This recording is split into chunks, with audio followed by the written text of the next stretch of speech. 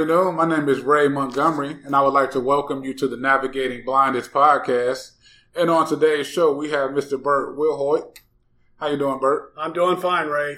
Thanks for having me. No problem, sir. I just wanted to bring you on the podcast today because we're coming up to our Hasbrook Award ceremony, and I know this year you will be our Hasbrook Award recipient.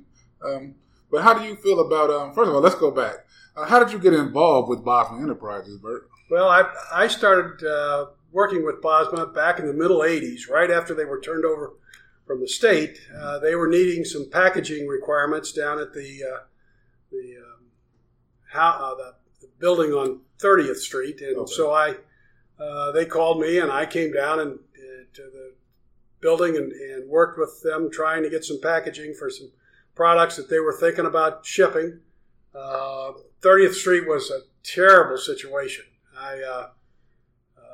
It was a 3-story building that the inside was all wood, and we had blind people working on the second floor and climbing wooden stairs. And I was fearful of fires and all kinds of situations that were not good, but we survived it. At that point in time, Bosma was doing primarily brooms, making brooms and caning chairs and doing some linens, sewing and for sheets and towels and that sort of thing. But it was not a good situation from my perspective. Right. We had to bring all the supplies and packaging in from the outside with a lift truck that lifted the packaging through the windows on the outside of the building. It was just awful. It was a fire trap, and it was scary. Now, is that the building that Mr. Brian Bosma always talks about that was condemned? Yes. Oh, okay. It was condemned and has since been torn down, and I believe a church has taken over the land and built a church on its place. But from there we moved down to Madison Avenue, an old Stuart Carey building, as I recall, but fortunately it was all on one floor, and it was much safer, much more usable. And then we were there for a number of years, and then we moved to State Street, which was really a step up. Yes. And State Street was the one thing I remember about State Street is we roasted coffee back in the room. And so the whole building had a wonderful smell to it because we roasted coffee for a local vendor, and it was really an interesting operation. And then from there, of course, we moved to Park 100 and to the present facilities and the wonderful facilities we have now, where we have lots of space and lots of room and lots of growth potential for Bosma Industries. Yeah, they've come a long way since those days of the building being condemned and things of that nature. Oh, it was awful. Ray, when I first got onto the board,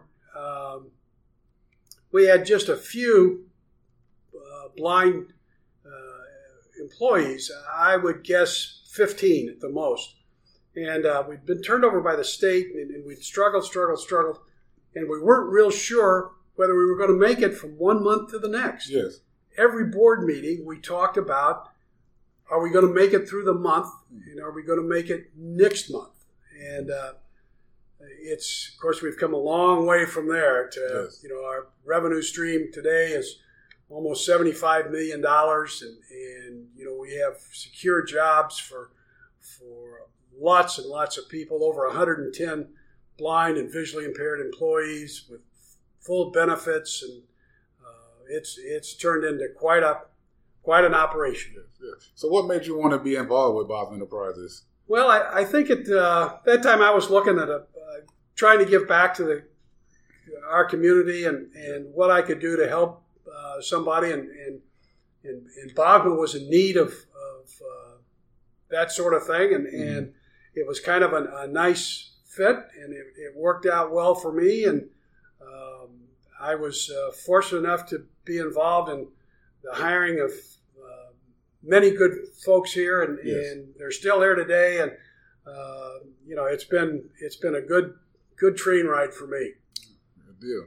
And were you involved with the hiring of Mr. Lou Moneymaker? I have to admit to doing it. Yes, that was a good choice. It was a good choice, yes. and Lou has done just a fantastic job, yes. as far as bringing BOSMA Industries into the workaday world, and we see how the technology that we have at BOSMA has allowed blind and visually impaired people to do everything. Yes.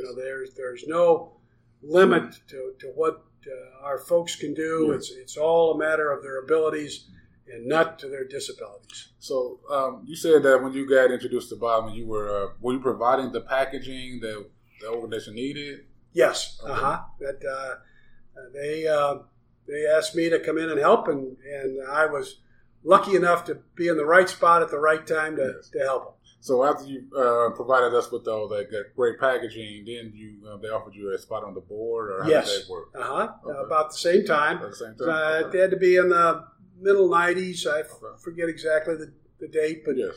And I've been blessed to help ever since. And are you originally from Indianapolis, Bert? Yes, I'm born and raised right here in Indianapolis. My wife and I, we spent 3 years in the Navy. Yes. But other than that, I'm a farm boy from Indiana. Well, I definitely appreciate you, just being a part of the mission here at BOSMA Enterprises. Yes. That's a great mission here that we have at BOSMA Enterprises. So how do you feel about this year's Hasbrook and you being the Hasbrook recipient this year?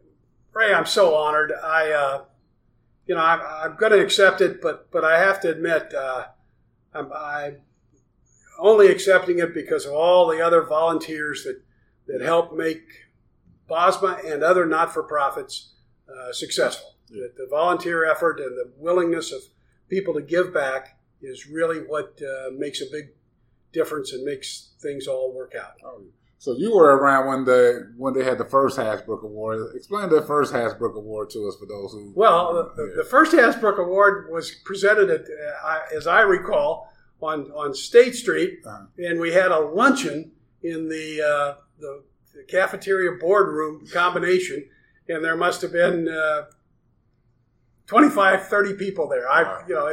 It's been a long time ago, but it was more a fun thing than it was an honor like it is now. Yeah. Yeah, it's a lot of people, 400 or 500 people that attend this event, and a great opportunity for businesses and networking opportunity, I would say, just for a lot of people who are familiar with the organization.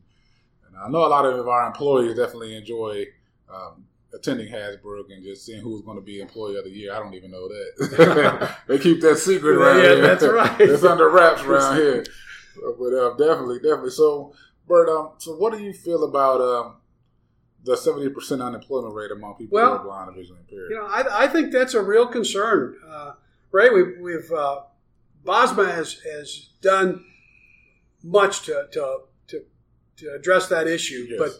but it's still a huge issue in our country. Yes. But it's going to take organizations like BOSMA training people and educating people, both the blind and visually impaired, but also businesses as to what our people can do when we put them out in the marketplace. That's it. We've got one of the big pushes at BOSMA is the training and employment and the rehabilitation of the blind and the visually impaired in order to get them out in the workplace. Mm-hmm. Our 110 or so employees that are blind are only a small portion of the blind and visually impaired people that we have put out into the world and out into the workaday world. Yeah, because really nationwide is a 70% unemployment rate, but here in Indiana they say that's a 62% unemployment rate among people who are blind and visually impaired. So we're trying to kind of lower that number day by day, I would say, and it's really about educating those employers about the capability of people who are blind or visually impaired. And therefore, we have to train our individuals to be able to perform in that workaday world. And that's where our work-a-day people really, it makes a huge difference when James and the people in the rehab and the vocational training do a marvelous job in getting people to do it. And the technology is really a big help. I'm looking at right now at Ray, and Ray is totally blind. Yeah. And he can't see anything. And yet, here he is interviewing me on a computer, operating that computer, and he's going to put this on a podcast of some kind. I don't know anything about this stuff. But, I'm just amazed and I'm assuming Ray is teaching other people how to do these things. I'm definitely going to do that. And therefore, we're doing the things that we're supposed to be doing at BOSMA. That's correct. And it's just amazing as I'm sitting here, I'm watching him do this stuff. I'm thinking, boy, that's just wonderful that we've got this taking place. What buttons am I hitting over here? What am I doing? What do you like to do when you're not? I know you're retired now. What do you like to do now that you're retired? Well, I'm very blessed, Ray. I love to play golf. I'm not very good, but I love to play. And my wife and I are done quite a bit of traveling, and we enjoy that. And we're just living the American dream.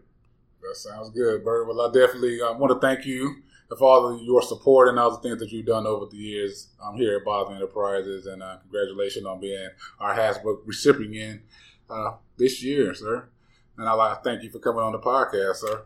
Thank you very much for having me, Ray. I appreciate it. I want to thank you today for coming on the Navigating Blindness podcast. And if you know anyone suffering from vision loss, please visit bosma.org. And make sure that you are subscribing to the podcast on iTunes and liking us on SoundCloud. See you guys next week.